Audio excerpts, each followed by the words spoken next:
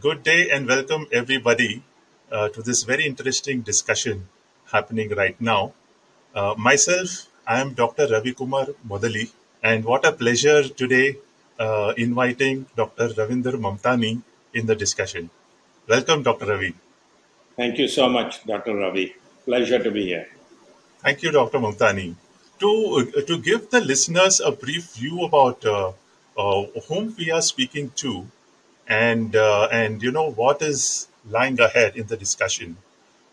So, Dr. Ravinder Mamtani at Weill Cornell Medicine, New York, he is a professor in population health sciences and professor of medicine at the Center of Global Health. At Weill Cornell Medicine, Qatar, he is a full-time faculty member and serves as vice dean for the population health and lifestyle medicine. Dr. Mamtani is a medical graduate from India, but has his academic brilliance spread across several continents. So he did his post graduation in five clinical disciplines, preventive medicine being one of them, public health, occupational medicine. He is a diplomate of American Board of Preventive Medicine and also board certified in lifestyle medicine and integrative medicine. Dr. Mamtani's expertise is well known in the areas of chronic disease treatments, mainly chronic pain, arthritis, mental health conditions, gastrointestinal problems, and he actively participates in the development and implementation of several educational and research programs. Like as happening in today's session, Dr. Mamtani gets invitation to speak in several international forums, and he publishes very often in prestigious peer-reviewed journals. For many listeners today, it may be very interesting to know that Dr. Mamtani is a member of the prestigious New York State Board for Professional Medical Conduct, and he was the past chair for the Global Educational Exchange in Medicine. He's an advisory committee member for Educational Commission of Foreign Medical Graduations, and very recently he was appointed as vice chair for the Lifestyle Medicine Global Alliance in the USA. In the state of Qatar, Dr. Mamtani serves on several government and healthcare government-sponsored committees.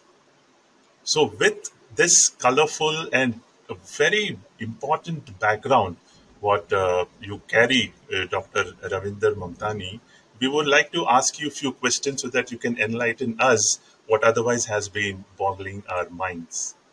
So, shall we give it a go, Dr. Ravinder Mamtani? Please go ahead. I'll do the best I can. So, here goes. So, as a society today, Ravi, we all are witnessing significant advances in the field of medicine and public health. Technology is being adopted more in different areas, and in the field of medicine also, it has been immensely helpful, mainly for newer treatments and diagnostics tests. But still, there seems to be several challenges yet to be met since long. So, from your wisdom, can you help us understand those challenges and comment on them, please? Sure, with pleasure. So, first of all, Dr. Ravi, I'm so glad to be here and thank you for that very generous introduction. As you were speaking about me, I was wondering, who are you talking about? As always, I'm just a simple, plain, straightforward human being who believes in providing decent health care and supporting public health of people around the world. So, thank you so much. And in responding to your first question, you're absolutely right. We've made significant advances in healthcare, medicine, and public health all over the world, including in India. We are living much longer. Our life expectancy has gone up. But that being said, as you commented that we are facing many challenges. So just to give you a little overview of these challenges, I would list them as follows: chronic disease dominance, widespread prevalence of conditions such as depression, pain, escalating healthcare costs, unaffordable care around the world. You name a country, and healthcare is simply becoming unaffordable. The threat of pandemic and other crises. shortage of healthcare workers, environmental problems, and recently, as we saw with COVID-19, misinformation all over the place. Of these challenges, I think the one that deserves special mention is the challenge of chronic disease paradigm, which, as we know, is responsible for approximately 70% of deaths worldwide and characterized by premature death. And that's bothersome. People are dying earlier than they should be. And of course, if you look at the projections for illnesses such as obesity and diabetes, they're very troubling. A couple of additional challenges, I would say: a low level of patient satisfaction when they visit healthcare facilities, low level of empathy, and inadequate emphasis on, as I've spoken previously, on lifestyle health. And one other challenge, which is the challenge pertaining to simple neglect of public health. Um, so I guess that's a summary of challenges, Dr. Ravi, and I'm happy to elaborate on any one of them as you please. So back to you. Great. I think you brought a very important insight about there are so many areas which are yet to be addressed. And if you could help us understand the role of technology, of how it could help us in a very brief sense in addressing these areas, it will be of help, Dr. Montana. Yeah, I think technology has done wonders. I mean, we are seeing improved diagnostic and screening tests, wonderful newer treatments. We saw with COVID-19, we were fairly quick enough to be able to come up with a vaccine. Um, but sometimes I worry about technology. And I'm not saying, don't get me wrong, I'm not belittling technology, information, and artificial intelligence. But I mean, oftentimes, things such as premature use of technology, for example, could be worrisome.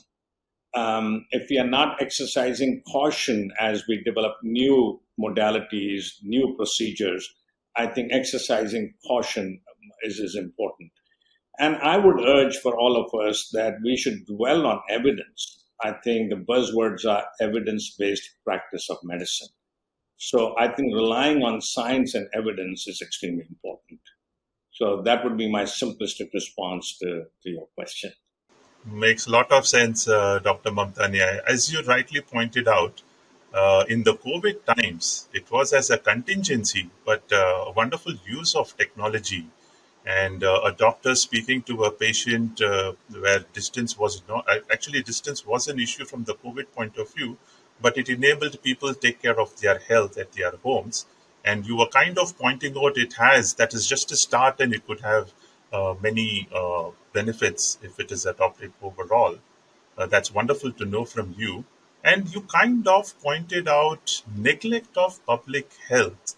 Now, that seems to be a lot of meaning around that. And I kind of remember, I think 2 years back, you had a publication in the Journal of Global Health where you talked about taking public health seriously. So, could you let us know what exactly you mean by seriously taking public health and what we should look forward for it? Thank you, Dr. Ravi. I think it's a great question. And if I may, I'd like to spend a couple of minutes on that question and to elaborate on it. Um, if we were to look at the research data, we look at CDC from the US, we look at WHO. I'm sure if we look at the data from India as well, two things are clear. One, that there's been a significant improvement in life expectancy, as I said earlier, in the past century or so. And this has happened in India, it's happened in the US, it's happened in high income nations, and it's happened all over. But what's important is 80% of improvement in life expectancy has come as a result of simple public health and primary care measures. That's number one. The second point is that if you were to look at the return on public health investments, a study recently published in a British journal in 2017 showed that for every 1 unit of currency, let's use pound as an example, spent on public health interventions, you see a return of 14 pounds. Now, if you spend $1 or £1 and getting a return of $14 or 14 pounds, I mean, if you look at the data, clearly you must deduce that public health is invaluable. It's important. And yet, and yet, we do not provide adequate training and education to medical students in the broad field of public health, including policy and lifestyle approaches. And number two, we're not spending adequate amount of funds on public health research and programs. I mean, look at COVID-19. You mentioned COVID-19. We were ill prepared from a public health standpoint, I'm sorry, when we were hit by COVID-19. Of course, clinical medicine is important. And again, not belittling clinical medicine is important, but so is public health. Unless you improve the overall public health status of communities, doing only clinical things is meaningless to me. And I want to quote a professor of epidemiology from London, Michael Marmot. You may remember his name. The quote from him: why treat people and send them back to the conditions that made them sick? I mean, that's a brilliant thought. And if public health can help us address those problems, I think we should invest time, effort, and money into public health programs. So I think we're not paying attention. We ought to take public health seriously, and it's about time. Wonderful. As you said, public health also, there is an ROI which has been calculated and published, and 14 times return is what you're getting. And I get a sense the way you say it's about doing the simple things in a methodic way, and it's not just clinical around that. So Absolutely. wonderful to hear that, and lot of promise. I kind of sense that all these sufferings, what today we see population going through, most of them are actually preventable the way you say it, and we should take that first step ahead. Yes, absolutely. There So nice, is a so lot nice. of, absolutely. Yes, please. I'm sorry you didn't complete your question, and I got excited at the question you were going to ask me, I thought, but please That go ahead. was relevant, absolutely. Nee, we did get the insight about why public health, you say it's a neglected area, and why we should bring it into top priority as Yes, institutions, as practitioners, as systems. Get that point, Dr. Ravi. So, I mean, if I sense this as we talk about the root issues, and you also are board certified in the field of lifestyle medicine and integrative medicine, and we all know that we keep hearing about the adverse lifestyles. This is not right. So many things are an issue. The burden of disease is spoken more, but can you give us an understanding about the association, to the way you understand the unhealthy lifestyles and chronic diseases, something like a diabetes or an obesity? You know, could you share your first thoughts around this? sure, of course, with delight. And I want to say this slowly because this is the emphasis of my response. It has been proven, Dr. Ravi, beyond doubt, that unhealthy lifestyles, namely unhealthy diet, lack of physical activity, smoking, stress, inadequate sleep, and lack of social connectedness, contribute to the occurrence of chronic illness, is the one that you were referring to. And they're killing people around the world prematurely. As I said earlier, people are dying earlier than they should be.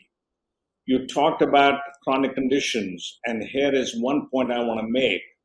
I would have never thought, going back 25 years ago, that one day I'll be talking to brilliant people such as yourself and making a point that heart disease can be actually reversed. There is enough data to support that.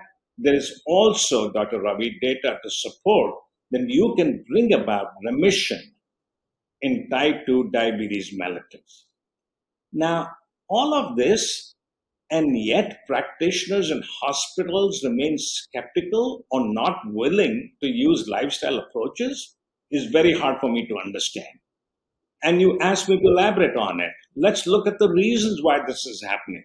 And I want to present to you my thoughts on reasons and with some literature to support my thoughts. Number one, our training on lifestyle medicine has been inadequate. And I want to give you an example of what we've seen in the US.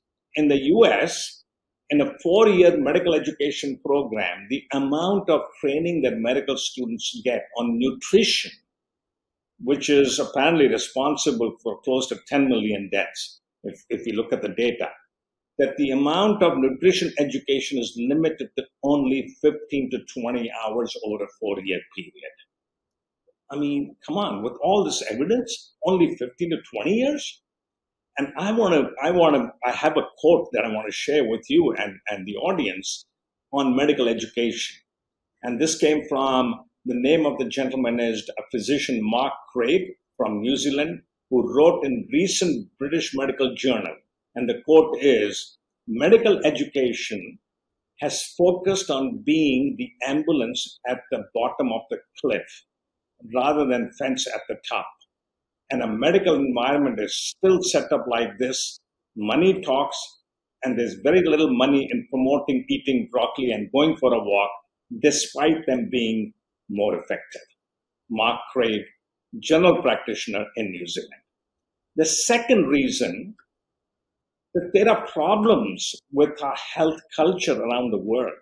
And if I can find a way to summarize this, I would say something like, we live in a quick fix and instant gratification culture that relies on a perception that a pill and a quick procedure will take care of everything. Excuse me, that is not the case. You look at obesity, look at chronic pain, which is although the theme of this conference. We know there's only so much we can do with conventional medications.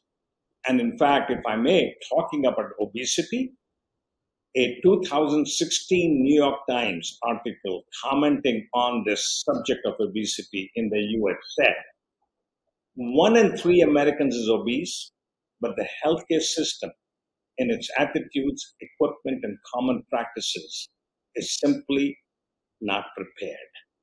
And its practitioners are often unwilling to treat the rising population of fat patients. Dr. Ravi, it's the culture we are dealing with. It's the culture, and we need to find ways and means to correct it. There's another reason. I think many lifestyle factors do not get enough attention in a medical evaluation system. I'm talking of doctors, healthcare professionals. How many practitioners actually ask questions of their patients about lifestyle issues? Very few.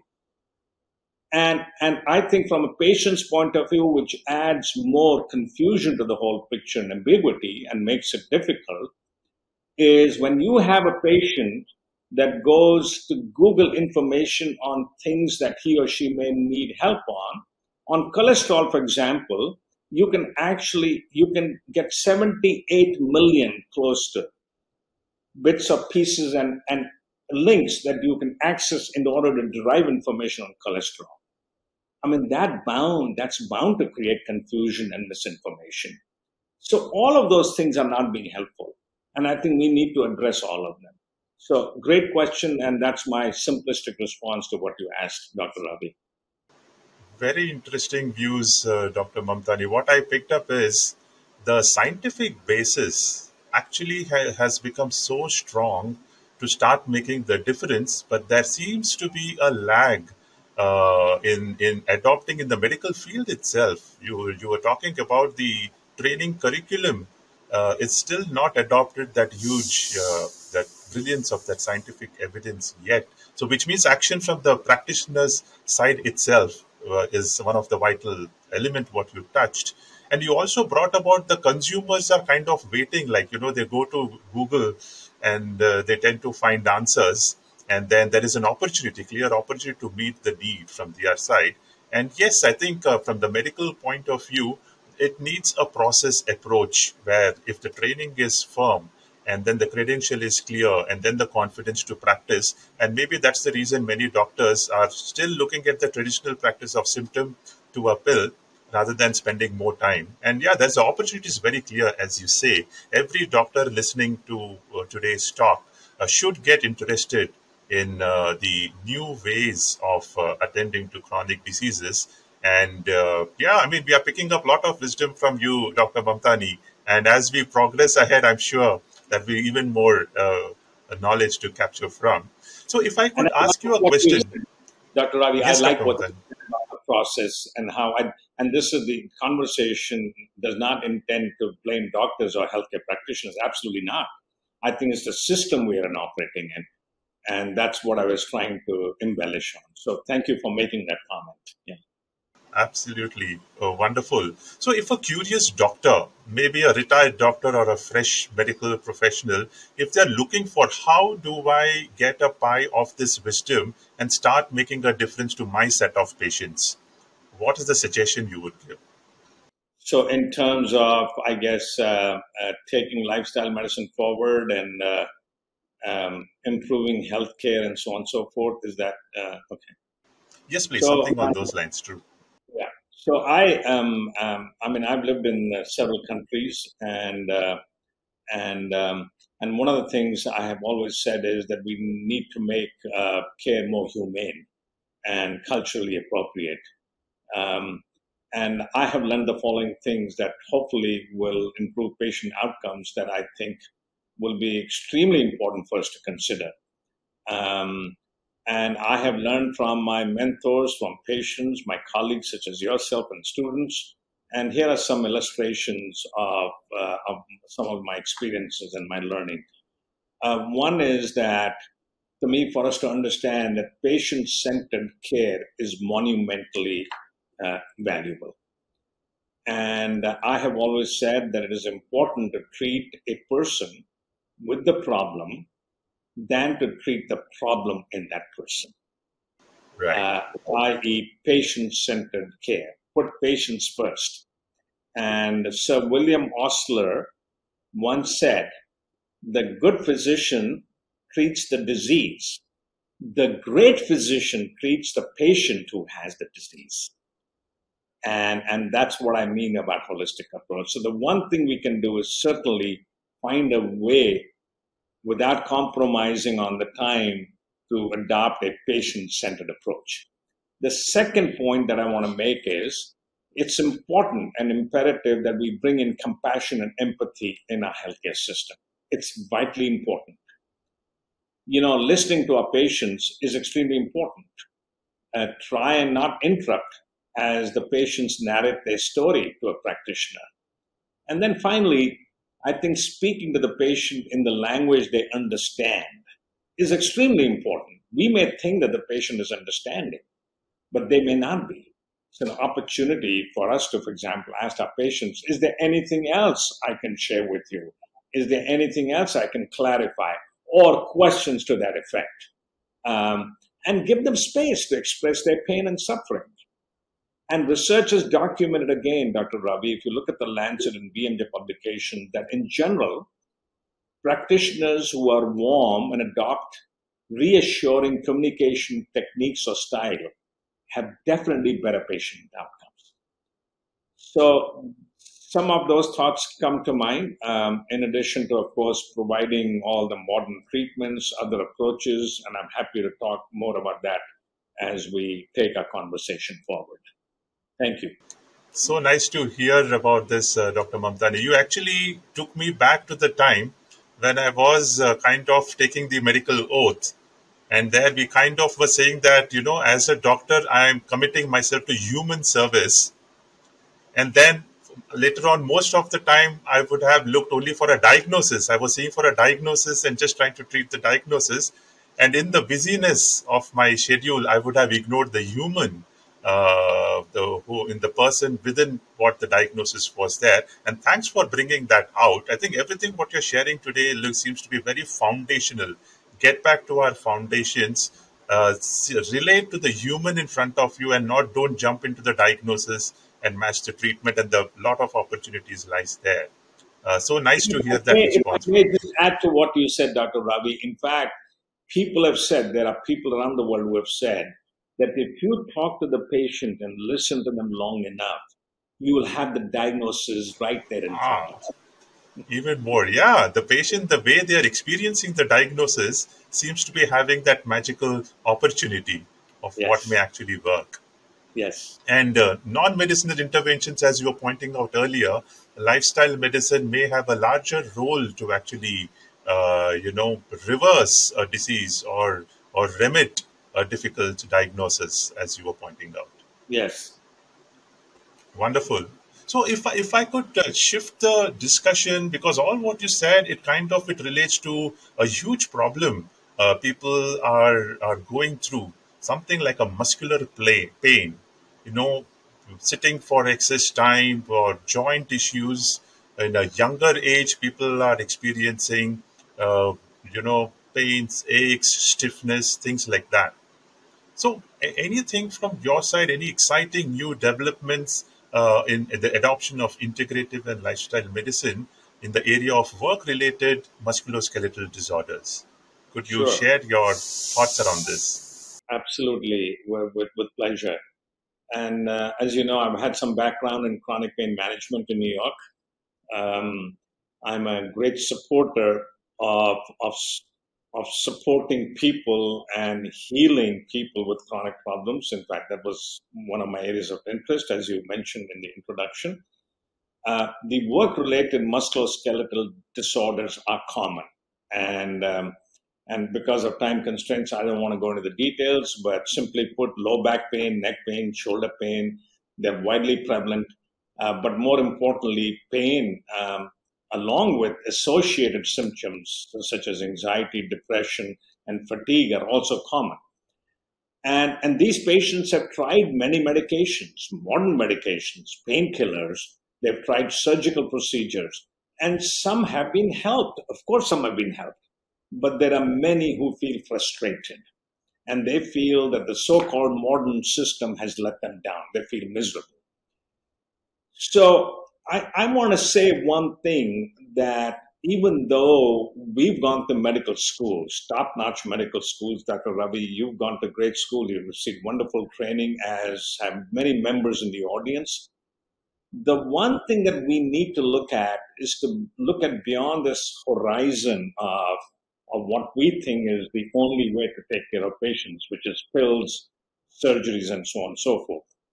And if you look far enough, what becomes apparent is there are other modalities that are out there that can be helpful.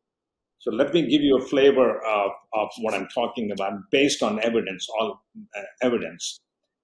Mind body techniques are known based on science research to help patients with chronic pain. Absolutely no doubt. And if you look far enough, if you look at the science, we talk about the psychoneuroimmunological basis connection to chronic problems. We can capitalize on that collection by calming the mind. Meditation, mindful meditation, has been a proven technique in helping people with anxiety, depression, and chronic pain.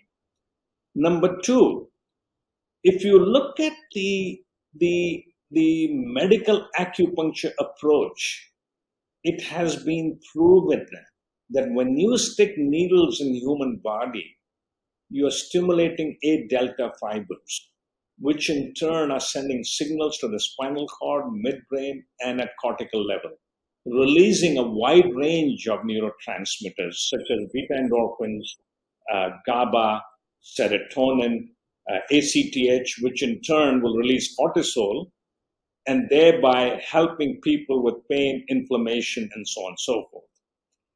I'm actually fascinated that this conference will also focus on myofascial pain syndrome. And I had a lot of patients with MPS in my practice that I was able to help with what we call as dry acupuncture needling with fantastic results, Dr. Bobby. And just to complete the picture of some of the other recent developments, somebody with history of osteoarthritis, especially recent osteoarthritis, somebody who may have put on weight in recent days or months, the treatment is to lose weight, not to go for injection, lose weight, and you'll be taking the burden off the cartilage between the two bones in your lower extremity. And then there are plenty of other and the modalities. I'm a strong supporter of anti-inflammation diet. You know, if underlying inflammation is the reason why chronic illnesses are happening, then I think we need to incorporate that. So all of those, they've been known to us from times immemorial, But if you look at the recent literature, and I've taken when you said recent, these are all recent findings pointing in that direction that we ought to look at other modalities that can nicely complement the existing conventional modern care in terms of taking care of patients with chronic musculoskeletal pain. How brilliant. So clearly, the routine thinking is if there is a pain, look for a painkiller, look for a more effective painkiller. And what you brought out, the whole person approach and under human services, think of the whole person, and the opportunity seems to be very simple, subtle as mindfulness practices or reducing weight, the excess weight what the joints are carrying on them, Yeah, and some subtle techniques like the dry needle yeah, techniques what you talked about. So yes, absolute, and people would love actually these kind of options if the doctor were offering. And as you rightly pointed out, the theme of the premise WDPI and the Mayo Pain Conference, which is coming up in the month of September this year, actually brings in a lot of thinkers like you. And you, as you pointed out, new discoveries have a lot of value for medical practitioners to know, for engineers, for corporates, for people to know and capitalize on these opportunities. you Thanks bet. for bringing that out so brilliantly, Dr. Mamtani. So, having said that, now immediately my thought is going corporates, where people, the work is more, it's a mental work rather than physical work. And then the body seems to be getting into the sedentary mode most of the times by choice or by not having a choice. And some people are still trying to do something. But please let us know what a corporate who could inhabit anywhere between 5,000 employees to lakhs and lakhs of employees. How should they understand all what you have shared, and what is it what they can do? Yeah. So, Dr. Ravi, as you know, I'm also an occupational health physician. I spend a lot of time in New York doing that. And I think your question is such an important one. It's so important that I think we need to understand what happens in work environment, and if there are things that corporate entities can do to promote well-being. It's already happening. It's happening in India. It's happening in the U.S. But the question, which is, I think, the intent of your question, can we do more? And I think the answer is absolutely. You bet, we can do more. And we also know that the healthier workforce can be more productive. There is plenty of data to support that. Let's not doubt that for 1 second. A healthier workforce can be more productive and healthier. And it is important for employers and corporate entities to consider their well being and promote health. So, some simple, straightforward things that employers can think of, and again, many of them are doing it, but here are some of my thoughts. If there's an opportunity for employers to offer on site lifestyle or preventive and or clinical services to its employees, I think that would be wonderful. Um, and I think equally important is this mental health support. Because with COVID 19, we've seen people are more depressed, they've become more anxious. And I think mental health should be a priority. You talk about stress, we are all stressed out. I mean, to some extent, stress is good. It helps you look at challenges and be productive. But if the stress becomes chronic, that is not a good thing. So we have to make our employee population more resilient. So I think mental health should be a priority. Then there are simple things that employers can do.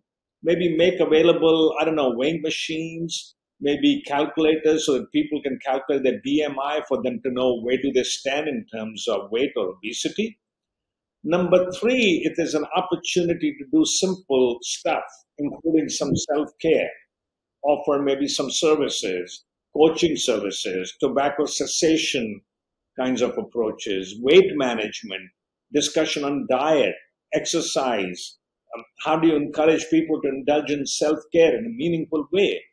And also change the workplace environment and culture so that you discourage the use of tobacco, you alter buildings and grounds to encourage walking, access to healthy foods, things of that nature. The desk I'm sitting on at the moment, if I may indulge in this desk goes up and Ah, it goes down. So I would spend at least an hour or two. I stand and work because, as you know, research has documented that it's not just a physical activity. But if you spend too much time sitting and being a couch potato, then that's not good either. Sedentary behavior is not good. That's an independent risk factor for chronic illnesses. I'm sorry, I was being a little no, actually, jovial, it was looking nice. In fact, but this is the my death. message which I was message This is which I was gathering was Dr. Manpaji's advice can make a corporate worker actually enjoy adopting positive lifestyles, and that would work in favor for the corporates too. You bet. Absolutely. Absolutely. And well, you brought up the intelligent question, but that was my response to show you that we at Cornell are very mindful of this. So I have a desk which takes me up and down. I stand 2 hours a day while working with my projects. So Correct. And so you also knowingly or unknowingly, you spoke almost a huge list of possibilities while you were talking about the mental relaxation techniques, breaking sedentariness, and maybe reducing stress. So huge varieties of options. What can be done only within the workplace setup. Impossible to think of. Try to do something at home. Try to do something in the hospital, and come back, and you will feel doing something good around that. You're talking about apps there, yeah, yeah. I just make one other point, and I think your question is please. so great that people with backgrounds in occupational health or interest in occupational health, such as yourself, can actually support corporate entities, which is to provide services such that they encourage self care. And I bet you that those entities will see a reduction in their healthcare costs. Because if you have a healthier workforce with support, and if corporate entities would get support from professionals, you and your team and others, you will see a tremendous benefit both to the companies and to its employees. And they will have Self-care is this what you're suggesting. yeah, exactly, healthy. And as you spoke about, if public health itself brings you 14 times the returns, and I could only guess how significant the returns could be for corporate would invest in positive healthcare, as you're Absolutely. suggesting. Great, wonderful. And Dr. Mamtani, I think you covered such in a brief, 5 or 6 questions, you brought in so much of wisdom and the varieties. And yes, the conference is coming up in few months. If I may ask you a question, what are you looking forward for in the conference in the month of September, which happens between 20th and 26th this year? And it covers about myopathy on one side, work disability and prevention related issues, and prevention of musculoskeletal disorders. What are you looking forward for? So I want to begin by congratulating the organizers and the committee of this conference. So if you were to just summarize what you said, what did you say? You talked about chronic pain, you talked about prevention, you talked about myofascial pain, the lives the life prevalence of myofascial pain syndrome. I was reading about it. It's close to 60 to 70%. I mean, that's pretty huge in terms of its prevalence. Yes. You talked about disability, you talked about musculoskeletal pain, you talked about lifestyle health. You captured almost everything that the healthcare systems are paying attention to. I mean, how can one not attend the conference? I think that, to me, from my personal standpoint, I'm certainly looking forward to my participation in this unique forum, which provides a unique opportunity for health professionals, general practitioners, people who are in corporate medicine, employers, educators, researchers, and those people who are concerned with workforce wellness. Um, and for me to be able to interact with them and network with others, I think would be simply fantastic. And I think the discussion at your meeting and your conference may have relevance to others in healthcare system, Dr. Ravi, in India and abroad. So just based on this conversation, I am seeing that there are things that people from the country and in the neighboring countries can learn from in terms of the discussions that are going to happen. So I'm certainly at a personal level, I'm looking forward to it. And I'm sure this will be a great conference.